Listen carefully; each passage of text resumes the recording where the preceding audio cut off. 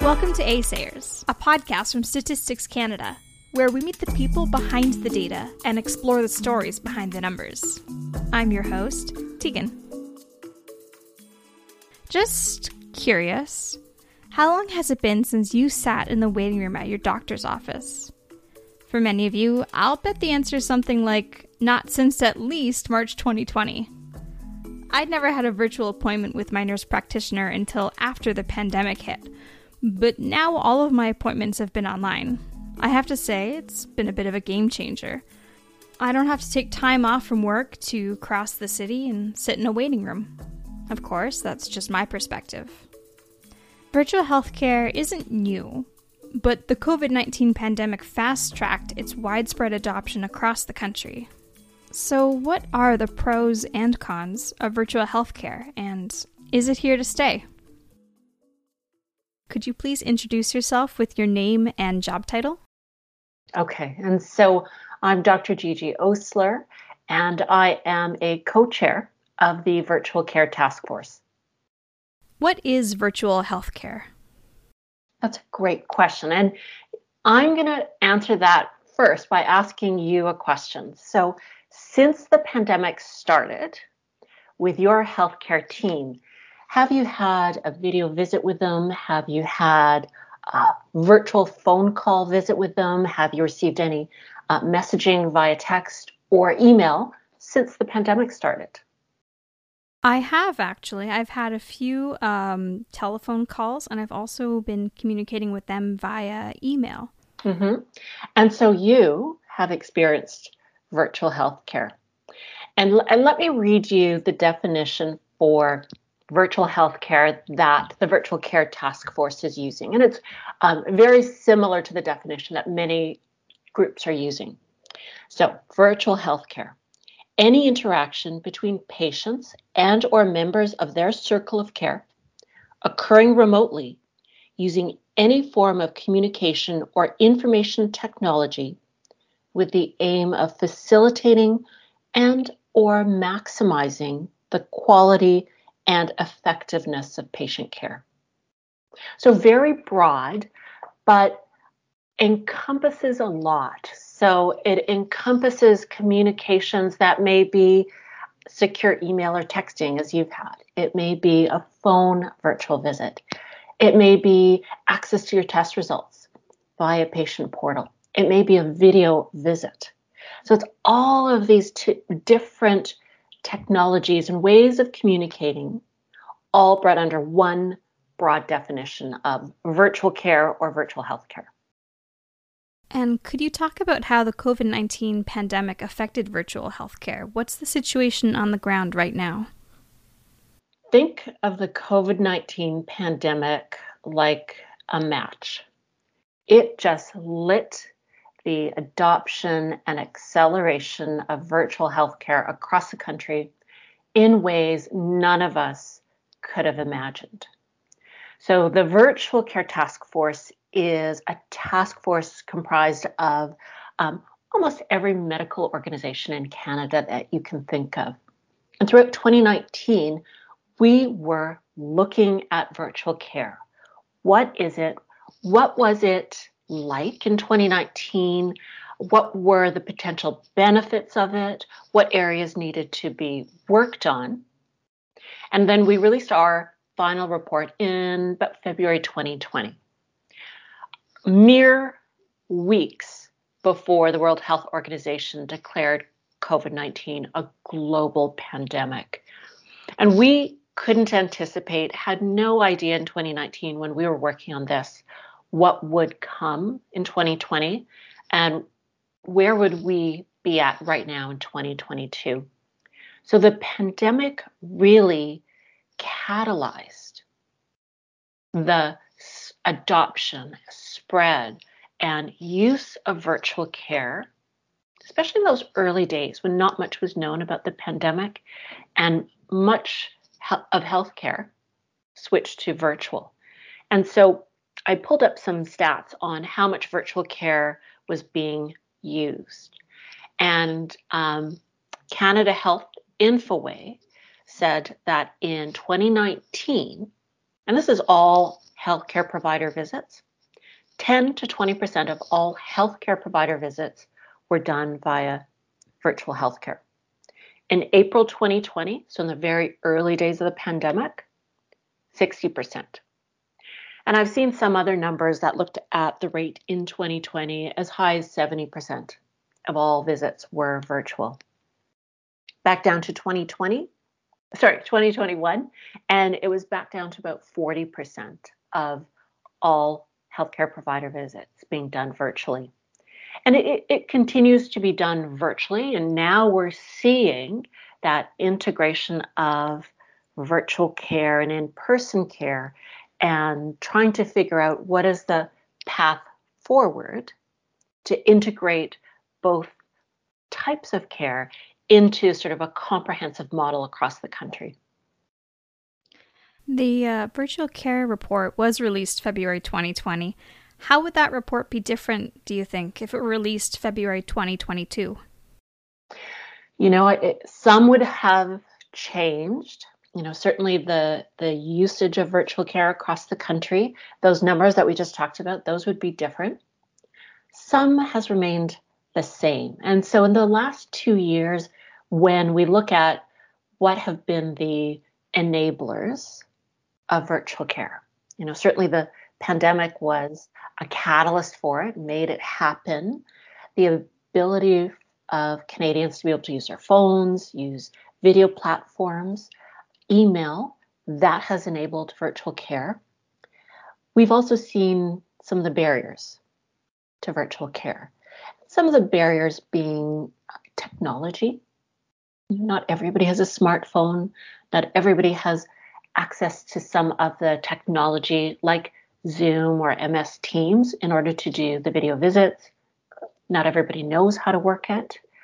And geography, for one. Maybe you don't live in an area where there is reliable, high-speed internet access. We don't have a lot of the regulatory and governance and policy changes that are needed. Much more work is being done on it now compared to 2020, but there's still a lot of work that needs to be done. If you have an internet download speed of 50 megabits per second or more, your internet can support things like multiple users at a time, ultra-high definition video streaming with more than one connected device, or downloading a high-definition movie quickly. According to the 2020 Canadian Internet Use Survey, for those respondents who knew their advertised internet connection speed, 72% reported having these faster speeds. But there is a geographic divide between those who do and those who do not live in what's called a census metropolitan area, or census agglomeration. These are areas like Ottawa-Gatineau, Montreal, or Vancouver. Just over 3/4 of respondents living in these areas had that faster speed, compared with less than half of those living outside these areas. Are there any preconceived notions from either physicians or the general public about virtual healthcare that you'd like to take this opportunity to bust? Well, you know what? I'm going to ask you that as well. And I'll share with you some of the preconceptions or misconceptions that I've heard. But if you could transport yourself back to, say, January 2020, before the pandemic, if somebody had asked you about virtual healthcare, in your mind, what would you have pictured? I'll be honest, it's quite similar. I have very few health concerns. I'm fairly straightforward. So for me, all I wanted was just to be able to call my doctor and get a prescription without having to go and wait in the waiting room. So that's all that I really wanted. So prior to the pandemic, the Canadian Medical Association had done some surveys and asked the general population about virtual healthcare. What did they see as the benefit of it? And the majority that answered the polls said that they looked at virtual care as a tool that could help access care, that could help people have access to specialists, their own physicians, would make it more convenient, and many thought it would make it more efficient. the younger you were, the more familiar you were with technology, the more likely you were to say, yes, virtual care is something I want. Interestingly, across all demographics, people never wanted to lose that personal interaction and that personal touch with their healthcare team. So no one wanted robots. Some people, when they heard virtual healthcare, thought that maybe that just meant you'd never see a real person. Maybe you would just have some type of AI algorithm which would walk you through your symptoms, give you a diagnosis. And video visits was one. People sometimes had this vision that it would be like the Jetsons, for the younger audience. That's an old cartoon, but something really high tech. Interestingly, prior to the pandemic in the United States, there is a big healthcare system called Kaiser Permanente. And prior to the pandemic, we had looked at what they were using for virtual healthcare. And in their system, the majority of virtual healthcare visits or touches was secure messaging.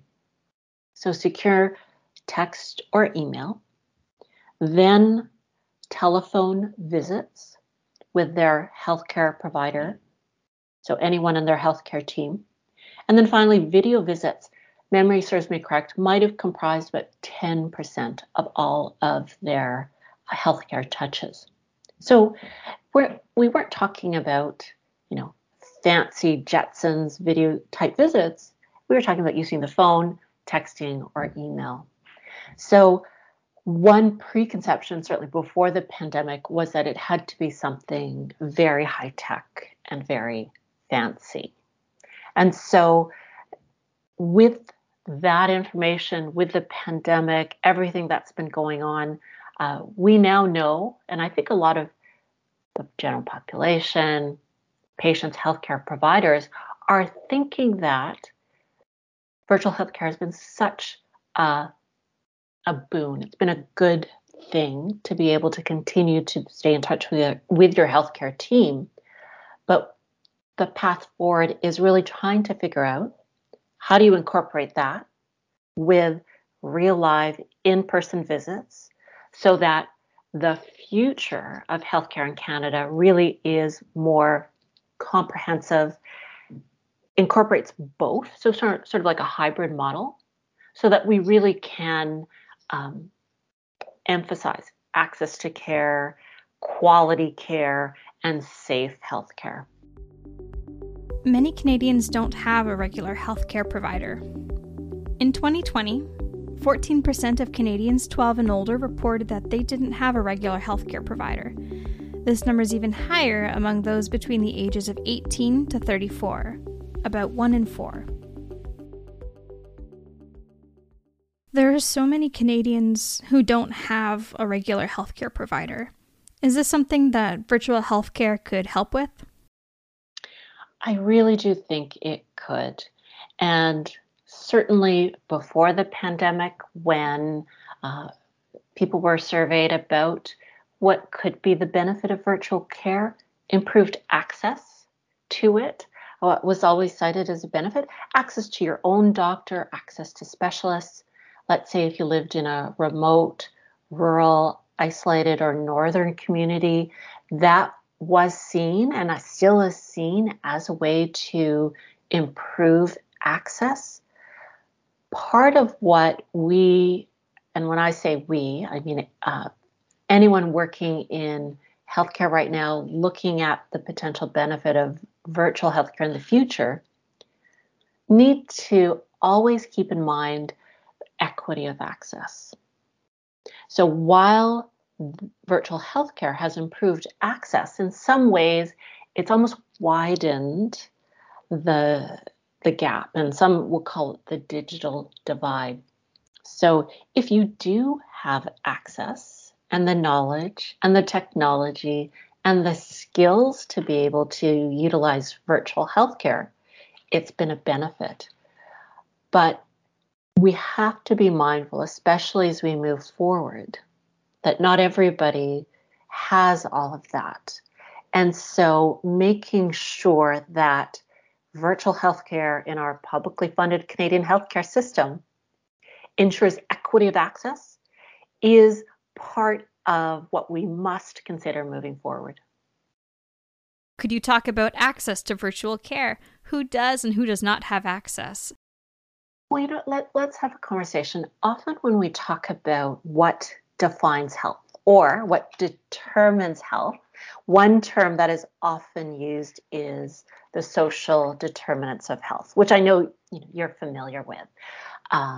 Income, food, access to clean, potable water, housing, all of those are social determinants of health.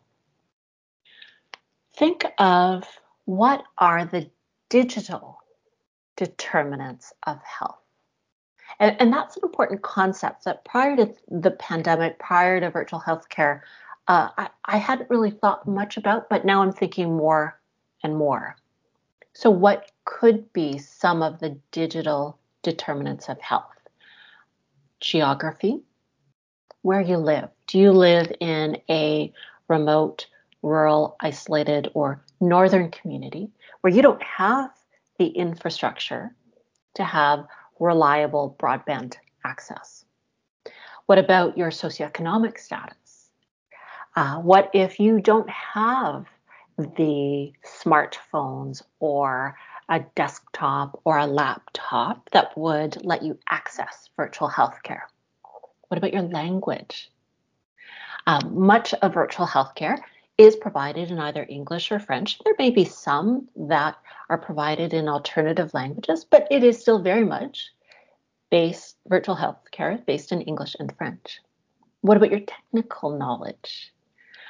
Do you know how to download Zooms or MS Teams, set up a platform, work it that way? What about anybody who has a disability, a hearing disability, a visual disability? How are they able to access some of these platforms and systems? What about your housing situation? If you're experiencing homelessness, how are you going to have a stable place where you can have regular virtual healthcare visits? So I think to answer that question about equity of access, some of those digital determinants of health really need to be considered as we start to design all of these new platforms and systems. Dr. Osler is right. Equity of access is still an issue. For example, in 2016, seniors were the age group most likely to have had contact with a medical doctor in the 12 months prior to being surveyed. However, seniors as a group had more negative views on the benefits of technology and were less likely to be internet users. 97% of Canadians aged 15 to 64 used the internet in 2016 versus 68% of seniors. So many Canadians reported not accessing all of the mental health care they need because they were too busy. How does virtual healthcare invite us to reimagine the role that healthcare plays in our lives? Let me start by saying mental health is physical health is health.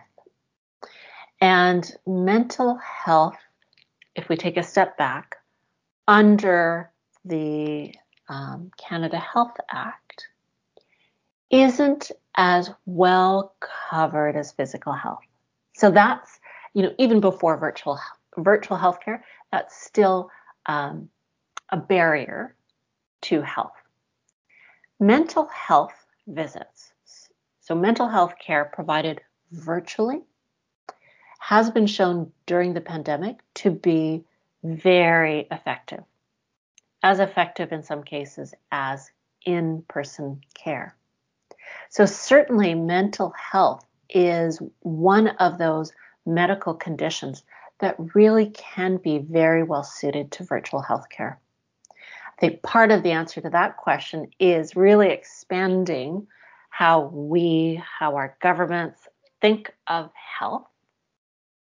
And in the future, wouldn't it be nice if we could have more mental health supports, psychology, counseling, therapy, covered under the Canada Health Act so that more people would be able to access it and not have the cost or ability to access it as a barrier.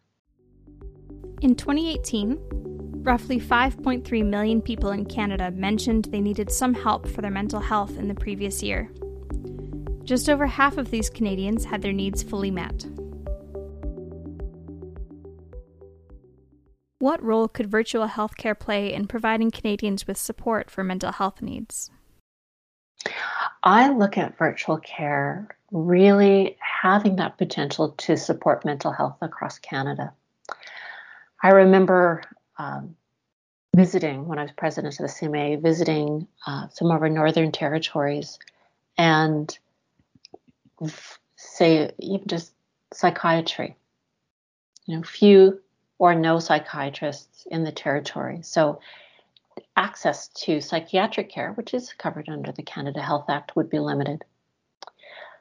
But imagine if you lived in a northern community, but could have access to a psychiatrist, or if we even have a bigger vision, a psychologist or a therapist who lived in a different province, so that you could have a virtual visit with your mental health care provider. That to me really speaks to the vision of better healthcare and better access to care, especially for something like mental health, which we know is well suited to virtual healthcare. So I see the potential and possibilities in so many aspects of healthcare, with mental health being one of them. 20% of those with an unmet mental health care need reported that language problems and help not being readily available were a barrier to accessing care. Have you ever experienced a time where virtual care eased a language barrier, or where it could have? Let me give you a real-life example from my own work where we have been able to overcome some language barriers with virtual care. So, as you said, as Canada becomes more multicultural, we are seeing more and more different languages being spoken in Canada. And if we receive a referral for a patient whose first language is in English and whose primary language is something other than one in which I'm able to converse in, we can set up in advance an interpreter of the language of their course, who then facilitates a 3-way conference call between myself, the patient, and the interpreter, which has been extremely helpful. And we're able to do that for in-person visits as well. Again, if we are given that information ahead of time by the referring provider to say, hey, this person's first language is Mandarin. So through interpretation services provided by our health authority, we've been able to do that quite well with the virtual phone visits that I've been doing. And it's something that I think really can help improve access for those whose English isn't their first language. And you're absolutely right. In the hospital, interpreters are available and can be arranged in advance. But sometimes if it's middle of the night, it would be maybe difficult to find somebody. And sometimes in that situation in a hospital, you'll hear paged overhead, anybody speaking Arabic, please call such and such a number. So it can be made more accessible for people speaking different languages. And that, I think, is part of the recognition that as a multicultural country, when we want to provide equitable access to healthcare, language is certainly one of the things we must consider. Canada continues to have a hospital-centric care system for those who are dying, despite the preference of most individuals to die in their community and other home-like settings. In 2020, 55% of deaths in Canada took place in a hospital. What role, if any, could virtual healthcare play in palliative care and empowering more Canadians to make decisions about end-of-life care? That's an interesting question. And I'll be honest, I haven't looked into the literature about virtual care use in palliative care. I definitely see the possibilities. And I can see one possibility in the ability to bring together multiple people within somebody's circle of care. So that person, their caregivers, their families, bringing them together virtually to have some of those discussions.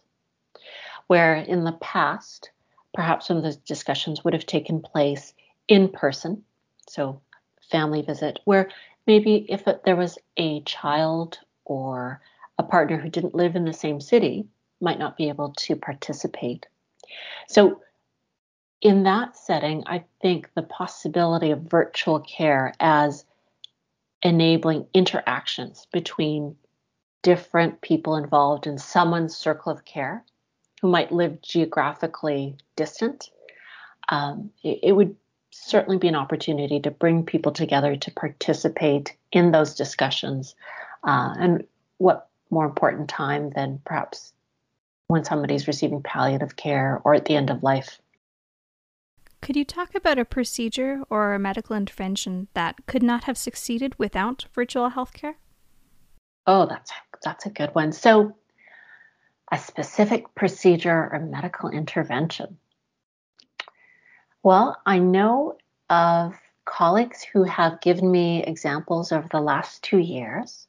And I'll give you the example of, say, a physician working in a remote community who was able to communicate with a specialist, send them information about the patient, have the specialist interact, perhaps by a phone, with the patient in order to be able to figure out and diagnose what that patient's condition was and really determine if that patient needed to be transferred out or managed by the physician in that remote community. So that's one example of it. And I know there's probably many more. What are some of the barriers that could threaten the permanent, widespread adoption of virtual healthcare? We knew prior to the pandemic starting, there were policy barriers. There were legislative barriers. There were regulatory barriers. Many of those are being worked on by different federal, provincial, territorial tables and committees and groups, but they're still fairly significant. And so that's ongoing work that needs to be done. We've seen an explosion of virtual care across the country in different systems, different platforms, different portals, many of which are still siloed and don't communicate with each other. I had a conversation once with a physician colleague who worked in Toronto, who worked at a few different hospitals, who had something like 4 different hospital systems. So digital, like virtual healthcare systems, but none of them spoke to each other. So if you're at one hospital, there's no way for that hospital system to communicate with another one. So there's not a lot of interoperability between some of these different systems and platforms. Access is still an issue for many Canadians, and even access to your own health information. So some provinces, some hospitals may have patient portals where you as a patient can access your information. That's not widespread across the country. Many tests and information, so patient results might not be in a digital ready format. So, how do you share that information when it's still, maybe on a paper? It's not in a digital format. We still don't have sort of this overall pan-Canadian governance framework to ensure that the virtual healthcare that's being conducted in Ontario is the same as the virtual healthcare in Prince Edward Island. So there's still uneven levels of access, quality of virtual healthcare across the country. And so multiple different things at play. But I think really, if we look at what is the outcome that we want to have from virtual healthcare across Canada, safe healthcare, quality healthcare, effective healthcare, healthcare that you can access virtually, regardless of your knowledge, skills, socioeconomic status, and maybe even healthcare that you can easily use across the country. So one that's portable, so that, let's say, if I moved from Manitoba, I'm in Winnipeg, to Quebec, my Quebec healthcare provider, wouldn't it be nice if they could have access to my Manitoba healthcare records? So that accessibility and portability of health information. I don't know if I said enough or too much, but those are just some of the things that came to the top of my mind. In 2020-2021, while an estimated 858 people migrated from Manitoba to Quebec, the most popular province for Canadians to migrate to was BC. Is there anything that I didn't bring up that you'd like to discuss? I'm really excited to have this conversation because it's as we come out of the pandemic, and I'm putting my hopeful, optimistic hat on. I know across the country, every province and territory is dealing with different levels of the pandemic. But as we start to come out of the pandemic, I'd like many of us to start thinking, healthcare providers, patients, governments, health authorities, how can we make our healthcare system better? We're seeing the healthcare system under strain across the country. Many healthcare providers are using virtual care. How can we take the lessons we've learned from the pandemic and virtual healthcare, the benefit we've seen from virtual healthcare? How can we incorporate that into our system to improve everybody's health as this pandemic recedes and gets better? So I think that is my thought and my hope, that people, patients, keep having these conversations, keep talking about what they'd like to see, how they'd like to see their care with their healthcare team continue to improve in the future. And as healthcare providers, we're continuing to learn and adapt to try to make the healthcare system better. If there is one silver lining from this pandemic, please let it be that we will incorporate virtual healthcare into in-person healthcare in our publicly funded healthcare system. If someone would like to learn more about either your work or virtual healthcare, where should they go? The report from the Virtual Care Task Force, the one that I'm a co-chair of, is freely available to the public on the web. And you just have to go to cma.ca and search out Virtual Care Task Force, or you could probably Google Virtual Care Task Force Canadian Medical Association. The link will pop up, and the report is available as a downloadable PDF in both English and French. Perfect. Thank you so much. Thank you so much for joining us. Thank you for having me. It's been a pleasure. You've been listening to ASARES. Thank you to Dr. Gigi Osler for taking the time to speak with us. You can subscribe to this show wherever you get your podcasts. There, you can also find the French version of our show called Écoutez bien. If you liked this show, please rate, review, and subscribe. One more thing.